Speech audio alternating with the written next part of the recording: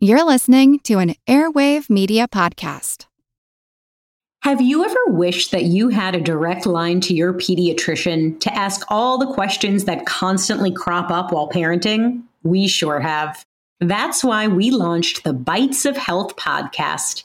Every morning, we'll answer a commonly asked pediatric question in 5 minutes or less.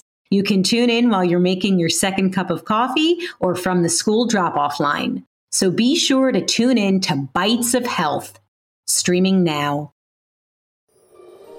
I'm Teresa McKee, your host for A Mindful Moment. Thank you for joining me today as we explore ways to increase our mindfulness in our day-to-day experiences. Let's start with the breath. The breath is our most powerful tool for getting centered, grounded, and calm. If you're able to, breathe in through your nose for a count of 1, 2, 3, 4. Now slowly release the breath through the mouth for a count of 1, 2, 3, 4, 5, 6, 7, 8. One more time. In, 2, 3, 4.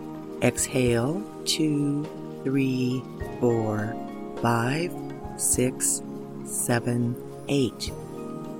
Repeat this breath work anytime during the day when you feel stress rising or when you notice you've lost your focus.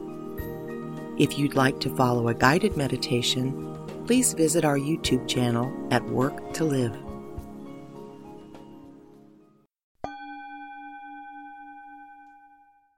I've previously referred to the monotony of the days over the past 11 months as very much like Bill Murray's experience in the movie Groundhog Day. So when the actual day arrived this week, I was a little stunned to realize that, just like last February, a new and little understood virus, this time a variant of COVID-19, is spreading fast, and Trump is being impeached again. Definitely feels like Groundhog Day. It occurred to me that Bill Murray suffers quite a bit in the movie because for quite a while he doesn't recognize that he needs to change in order to escape his conditions. How long was he stuck? Harold Ramis, the director of the movie, originally thought Murray's character had been stuck in Punxsutawney for 10 years, but in 2009 said that he had definitely underestimated his plight. Ramis said that it takes at least 10 years to get good at anything, and allotting for the downtime and misguided years he spent, it had to be more like 30 or 40 years. Yikes! I don't know about you, but 1 year of being stuck in this repetitive state is enough for me. So, what to do? I keep a collection of quotes to refer to for both my writing and for my own motivation when needed, and I find it striking that on one day a quote will really resonate for me, and the next, I'll wonder why I saved it. I came across one this week that definitely resonated. The American actor, singer, dancer, and philanthropist Danny Kaye said, "Don't let yesterday take up too much of today." Focusing on the past year and pretty much repeating our behaviors and actions day after day is definitely Bill Murray in his early years in Pennsylvania. And perhaps we're repeating his mistake, not recognizing that this is an opportunity to learn and grow. If it takes 10 years to get really good at something, why not use this time to get started?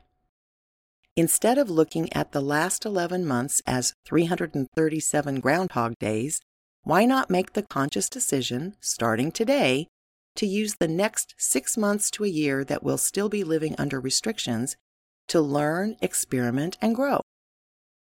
Many of us have made attempts to do this over the past year, from gardening to bread making to changing careers to starting businesses. And many of us have been too overwhelmed by circumstances to do much more than try to survive until this whole mess is over. There's no judgment, of course, either way, but we can't thrive if we don't put in the effort. So maybe it's time to end the groundhog cycle and start developing an actionable plan to move forward, learn new ideas and concepts, and contribute to ending this phase of living in exile. There are those who appear to be actively slowing down progress for all of us. This is the group I have the hardest time with because it's difficult not to judge and because I simply don't understand the goal. Just yesterday, a man entered a Roscoe's Chicken and Waffle House in Pasadena without a mask. The waitress informed him she couldn't serve him unless he put a mask on. He went back out to his car, returned with a gun, and demanded his chicken and waffles. Now, this guy is probably going to jail soon, as not only was this considered a holdup, but he seemed oblivious to the security cameras in the restaurant, which caught his full face on video. And, since he wasn't wearing a mask, it will be quite easy to identify him from the tape. Fortunately, no one was injured, but the waitress was certainly quite traumatized by having a gun pointed at her face.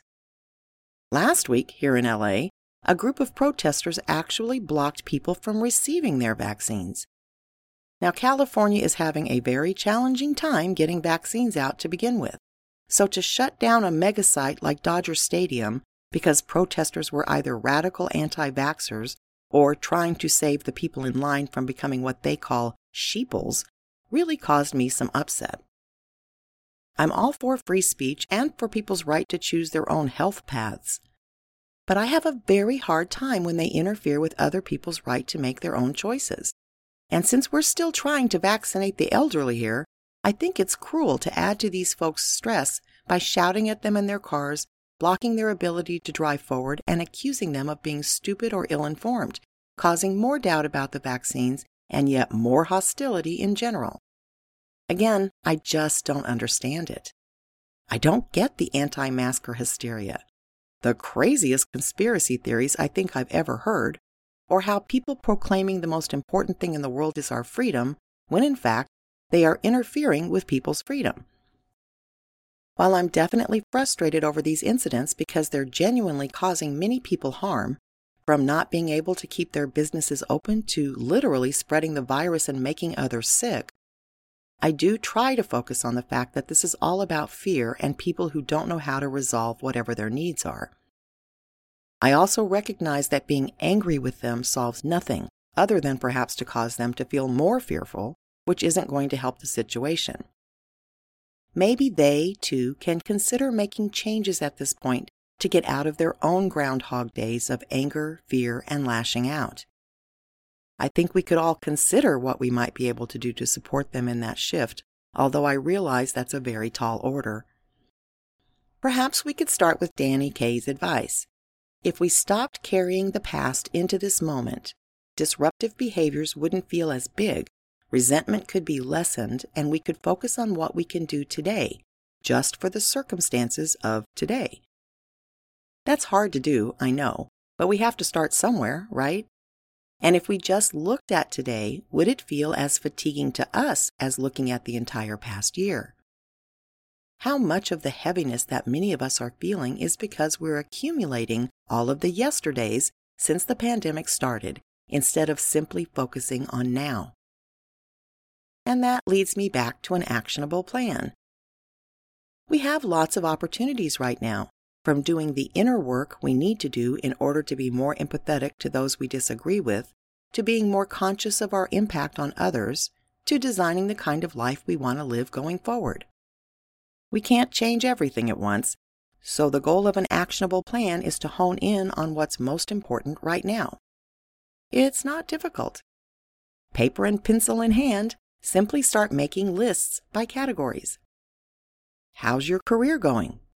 Or do you need a new one now because the pandemic ended your old one? How's your physical health? How's your love life? What about other relationships? What interests you? What sparks joy in your day? How are your finances? How's your mental health? What fascinates you? What do you do with this mess of lists? For any answer that wasn't at least good, all the way up to fantastic, those are areas for growth and they need to be prioritized. This may seem a little overwhelming, but I'll give you some clues. First, if you've lost your career or business, that has to be a top priority because you obviously can't focus on anything else if you're under threat of becoming homeless or going hungry. You may temporarily have to take a job that doesn't fascinate you or bring you joy, but you can keep working on your plan to get there. As for the rest, the key to success is increasing your emotional intelligence, or EI. Studies indicate that 80% of our success comes from having a higher EI, not IQ. So that's the inner work that frankly never ends, but that we can quickly begin to boost by consciously focusing on it. EI includes mindfulness because without self-awareness, we frequently self-sabotage and can mindlessly sabotage others. EI also includes our relationships, our empathy for others, and accepting ourselves, so it's a really good place to start an action plan.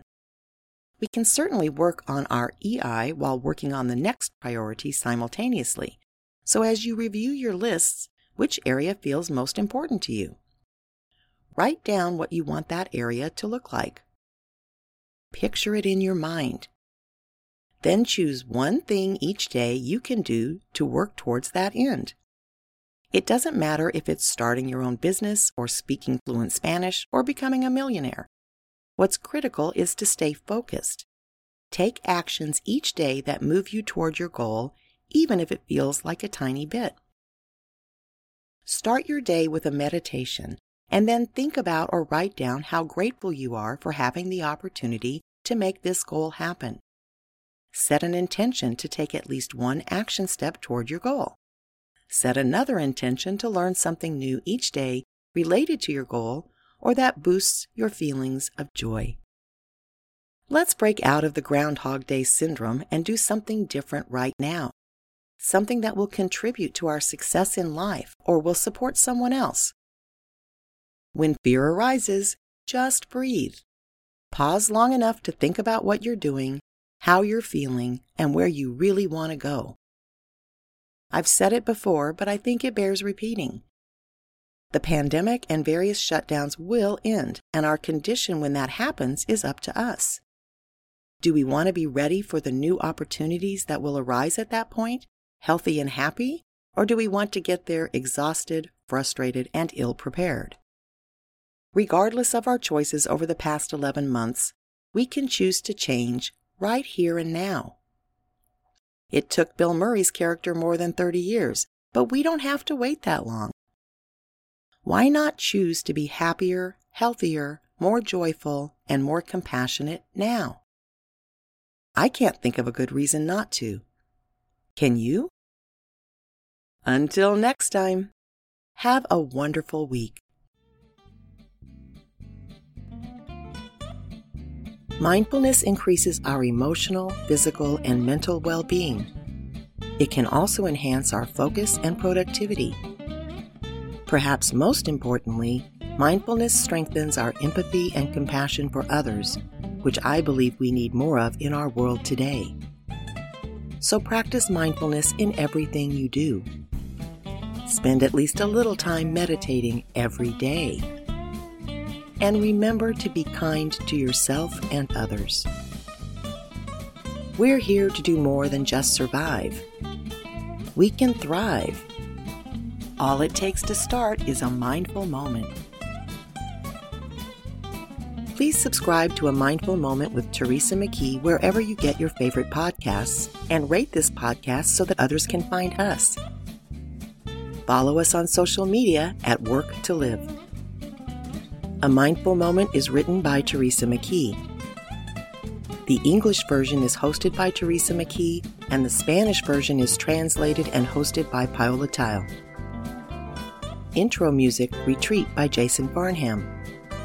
Outro music, Morning Stroll by Josh Kirsch, Media Right Productions. Thank you for tuning in. This podcast is produced by Work to Live Productions.